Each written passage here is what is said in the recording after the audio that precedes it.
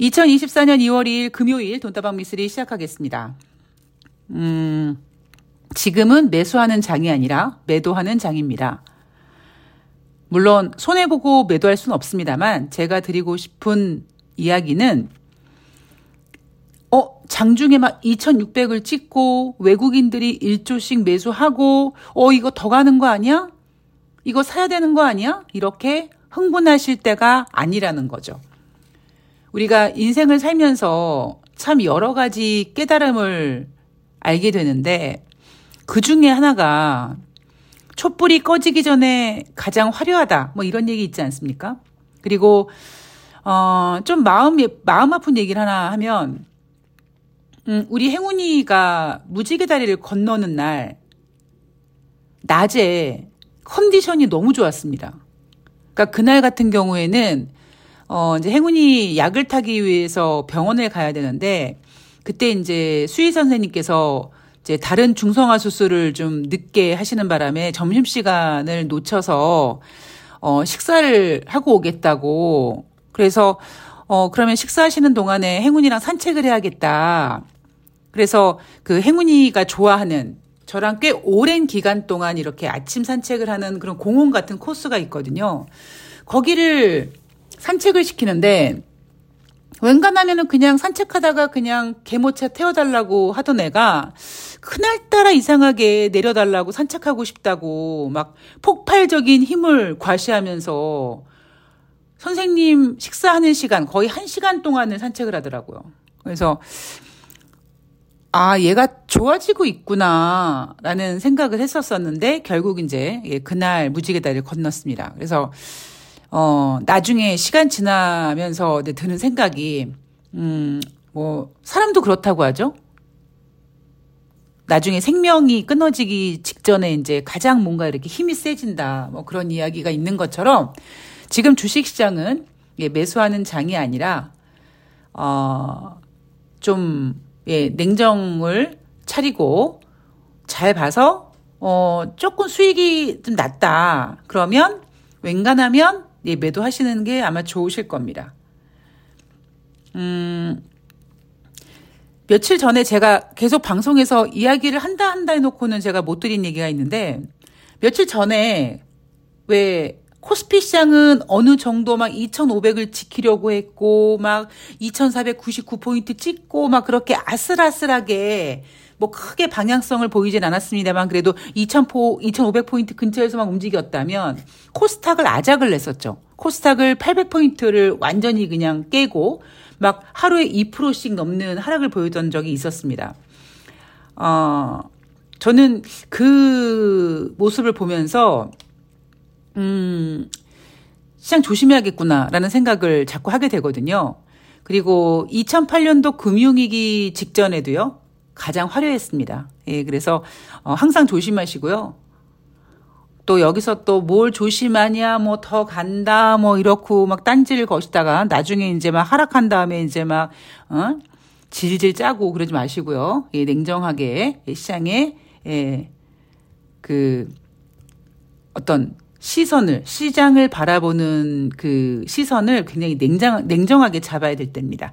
자, 오늘 돈다방 미스리 2월 1일 목요일 뉴욕증시 마감 현황을 살펴볼 텐데요. 전일 하락했었죠. 전일 하락한 이유는 제롬 파월 연준 의장이 금리 인하 꿈도 꾸지 마. 그래서 실망감 때문에 하락을 했고 2월 1일 목요일 뉴욕 증시는 그 하락폭을 다시 만회하는 상승 마감으로 장을 마쳤습니다. 자, 빅테크 기업 실적 발표를 앞두고 상승했다라고 하죠. 우리는 경제 지표를 먼저 보도록 하겠습니다. 제가 여러분들한테 여러분 지금은 매수하는 장이 아니라 매도하는 장입니다라고 이야기를 하는 이유는요. 제 머릿속에는 최대한 경제 지표, 미국의 경제 지표의 모눈종이 그림이 수십 개가 그려져 있습니다. 그리고 그 그림들은 모두 한쪽 방향을 향하고 있어요. 자, 이날은요. ISM 공급관리자협회에서 발표한 1월 달 제조 PMI 지표가 발표가 됐는데 12월 달에는 47.1이었고요. 이날 발표한 1월 달은 49.1로 12월 대비 상승했다라고 합니다. 자, 자, 그러나 이 PMI 지표는요, 기준이 얼마라고요? 50입니다. 그러니까 12월 대비 상승했지만 여전히 기준선 50 이하에 있다. 물론 이제 다음 주에 발표되는 서비스업 PMI 지표는 50 이상에서 아마 어느 정도 유지가 될 겁니다. 제조업 PMI 지표와 서비스업 PMI 지표 중에서 서비스업 PMI 지표가 조금 높게 나오는 경향이 있다라는 이야기 해드렸죠. 자, 그리고 챌린저 그레이 앤 크리스마스에서 발표한 1월달 감원 보고서를 보면은요, 전월 대비 136% 증가했다고 합니다. 그리고 금융 부분의 감원 계획이 23,238명으로 2018년 9월 이후 최대폭이라고 합니다. 자, 우리 2018년도 9월 달로 가보면은요, 그때 FOMC 회의에서 25bp 금리 인상을 했습니다. 그리고 12월 달에 또 한 번 금리 인상을 합니다. 그리고는 미국 경제가 좋다라고 얘기하면서 2019년 한 번에서 두 번 정도 더 금리 인상을 할 거라고 합니다.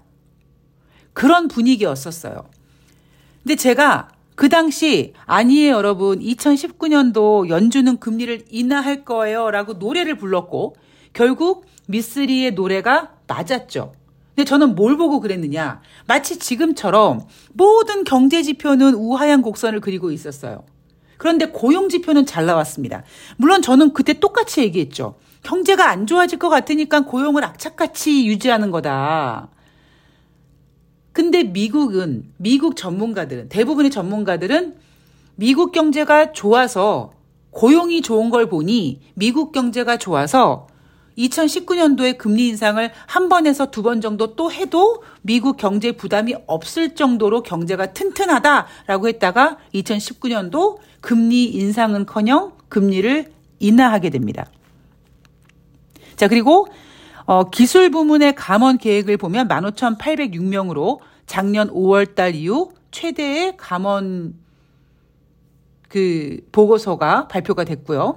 그리고 목요일이니까 주간 신규 실업상 청구 건수가 발표가 됐는데 전주 대비 9,000명 증가해서 22만 4,000명. 자, 시장 예상치는 21만 4,000명이었는데 시장 예상치보다 좀 더 나왔다고 하죠. 그러나 주간 신규 실업상 청구 건수는 기준선이 30만 건이 기준입니다. 그래서 30만 건이 되지 않는 한 얘네들은 계속 고용이 좋다라고 우길 거예요. 그런데 30만이 되지 않아도 이렇게 22만이 됐다가 갑작스럽게 어느새 25만이 된다든가 뭐 그런 경우가 생길 수 있으니까 단순히 기준선 30만 원이 뭐죠? 30만 명을 넘느냐 마느냐의 문제가 아니라 얼마나 빨리 증가하느냐, 그 속도를 좀 우리가 계속 체크를 해봐야 됩니다. 그리고 4분기 노동 생산성 연율 3.2% 상승해서 시장 예상치보다 좋았다고 합니다. 자, 4분기는 과거입니다, 여러분. 주식은 미래를 먹고 살아야 되고 제가 항상 말씀드리지만 여러분들이 경제 지표를 확인할 때 이날 발표된 경제 지표가 과연 몇 월 달 거냐. 왜냐하면 대략 전달치를 발표하지만 가끔씩은 두 달 전 거에 관련된 경제 지표가 발표가 되기도 합니다. 자, 증시 전문가들은 뭐라고 얘기하냐면요. 결국 연준이 금리를 내릴 것이다라는 쪽으로 관심이 집중했다라고 얘기합니다. 자, 이 얘기가 왜 나왔냐면 제가 4분기 어닝 시즌 관전 포인트 이야기하면서 사실 이날 같은 경우에도 퀄컴 같은 경우 막 주가가 하락했습니다. 시장 예상치에는 부합했는데 뭐 전망치라든가 아니면은 그 어닝 시즌에 발표하는 성적표를 자세히 들여다봤더니 약간 질적으로 좀 떨어지더라. 그럴 수밖에 없는 게 눈높이를 계속 낮춰놓기 때문에 언제까진가는 어느 순간까지는 예상치보다 잘 나오면 어이구 잘 나왔네라고 할 수가 있지만 어느 이제 그 끝을 보면 특히 이제 이번 4분기 어닝 시즌 관전 포인트 같은 경우에는 당연히 눈높이는 낮춰놨을 거고요. 그렇게 낮춰놨음에도 불구하고 특히 1월 달이니까 올해 전망치 2024년도 우리 기업은요 얼만큼 잘할 거고요. 이런 걸 내놓아야 되는데 지금 그걸 못하고 있다. 그래서 사실 이번에 어닝 시즌은요, 그렇게 많이 기대를 하고 있지 않습니다. 예전 같으면 여러분 잘 생각해 보세요. 뉴욕 증시에서 뭐 이번 어닝 시즌에서 S&P 500 기업에 상장된 기업들의 몇 프로가 기업 실적 발표를 했는데 뭐 그중에 몇 프로가 순이익을 증가했고 두 자릿수 상승했으며 뭐 난리 부르스를 치는데 올해는 어닝 시즌에 대한 이야기를 크게 하지 않습니다. 왜냐하면 미쓰리 예상대로 눈높이는 낮춰놨는데 올해 전망치 어닝 어떤 가이던스, 실적 가이던스 그렇게 좋게 내놓지 못하고 있고요. 하다 이번 4분기 어닝 시즌 첫 스타트를 끊어준 금융업종에서 세부적인 항목에서 눈높이를 낮춰놨기 때문에 어느 정도 예상치에 부합했다라고는 하지만 세부적인 내용에서 금융지 실적도 그렇게 좋지 않았었거든요. 그런데 지금 미국은 21세기 들어와서 가장 높은 고금리, 그 금리가 유지되고 있는 상태에서 이자 부담이 커지고 있는 기업들의 실적이 과연 좋을 수 있을까? 그리고 지금 연준이 이제 3월 달에 금리 인하가 아니라 5월 달에 금리 인하하는 거 아니야? 이렇게 금리 인하가 좀 후퇴됐기 때문에 거의 2024년 반년 정도를 이렇게 고금리로 계속 유지를 해야 된다. 매월 이자 부담이 커지고 있는데 이런 생각을 하다 보니, 이런 계획을 하다 보니 어닝 시즌에 대한 특히 올해 전망치를 내놓는 지금 상태에서는 어닝 시즌이 크게 빛나질 않습니다. 그러다 보니까 지금 뉴욕 전문가들이 뭐라고 얘기하냐면 연준이 결국 금리를 내릴 거야 라는 관심으로 지금 이동되고 있다. 이렇게 얘기를 하는 거죠. 참 사람은요. 뭐라 그럴까요? 되게 가볍지 않습니까? 3월 달에 금리 인하할 것 같아 라고 했다가 제롬 파월 연준 의장이 야 3월 달 금리 인하 꿈도 꾸지 마. 그러니까 그럼 머리를 극적으면서 그럼 3월이 아닌가? 그럼 5월인가 보네. 그리고 와 5월 달에 금리 인하 하겠다 해가지고요. 지금 미국 선물 시장에서 금리 선물 시장에서 지금 5월 달 금리 인하 가능성이 무려 94.9%까지 올라왔습니다.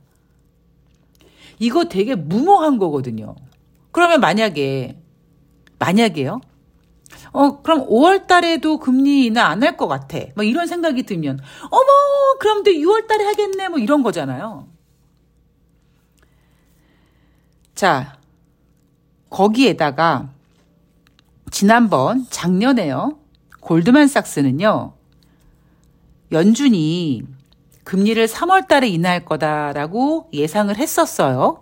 그런데 이번 연준 회의를 본 다음에 골드만삭스가 뭐라고 얘기하냐면 우리는요. 연준이 3월 달이 아니라 5월 달에 첫 금리 인하를 할 것 같아요 라고 자기네들이 예상했던 거를 수정을 합니다.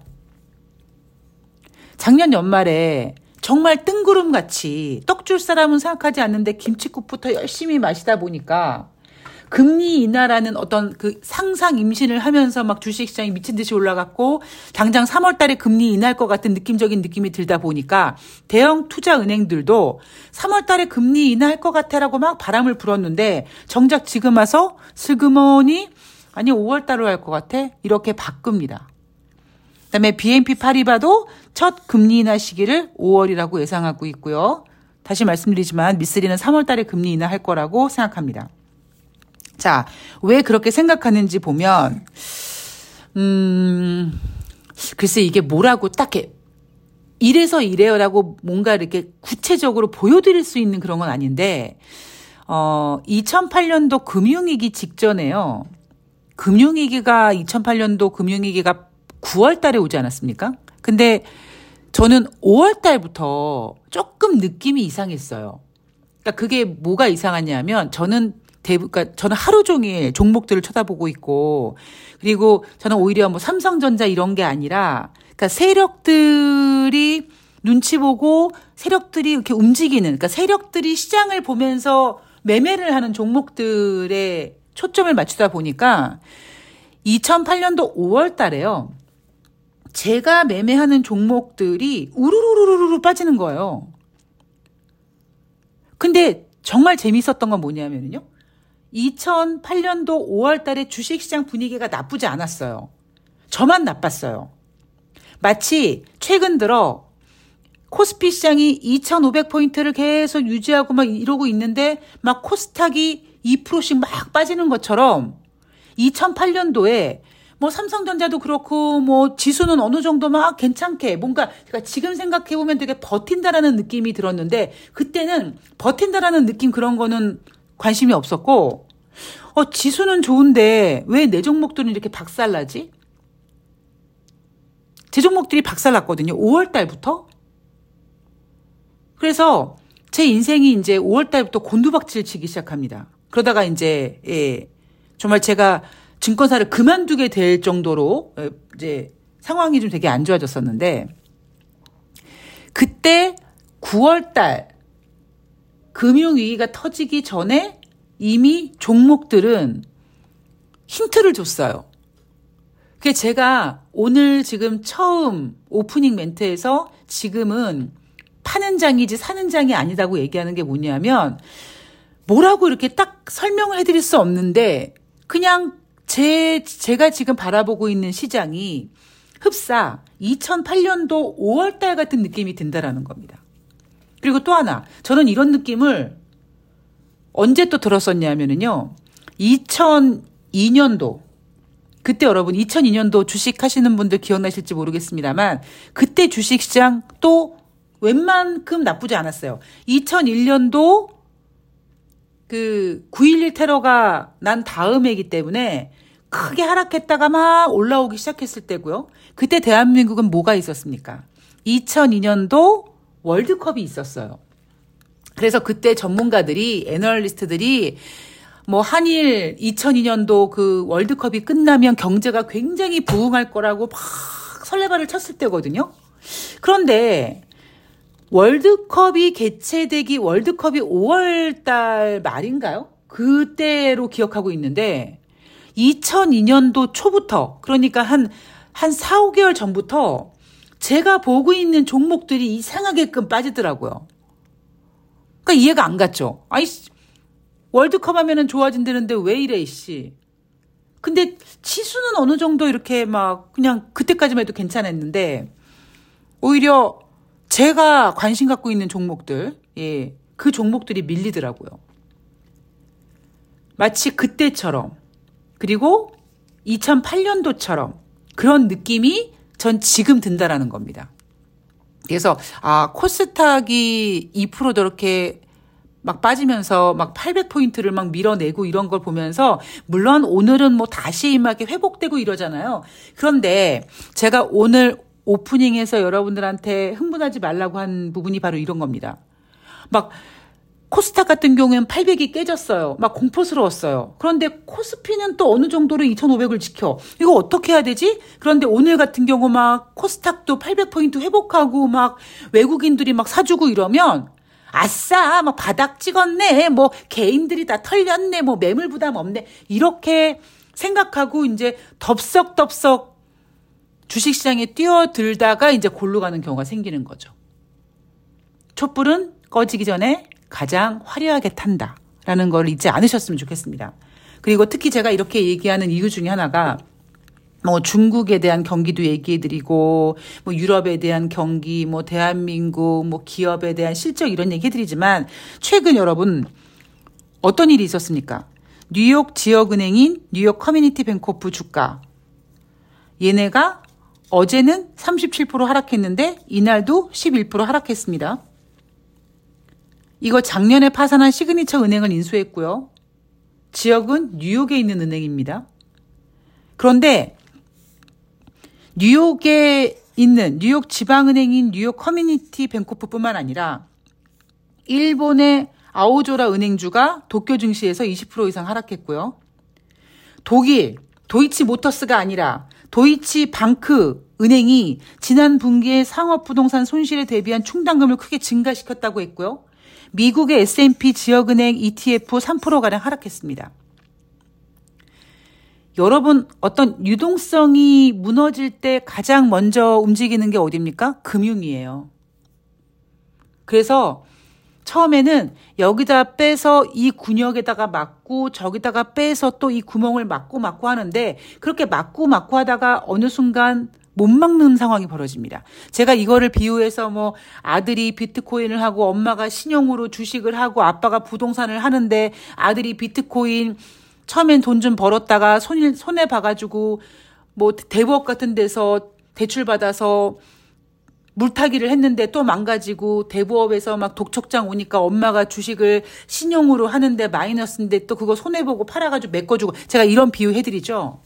시장이 무너질 때 저는 솔직히 오늘 대한민국 뭐 인플레이션이 뭐 3% 미만으로 떨어졌다라고 하지만 저는 그거 장난질이라고 생각합니다. 숫자에 대한 장난질이라고 생각하고 있고요.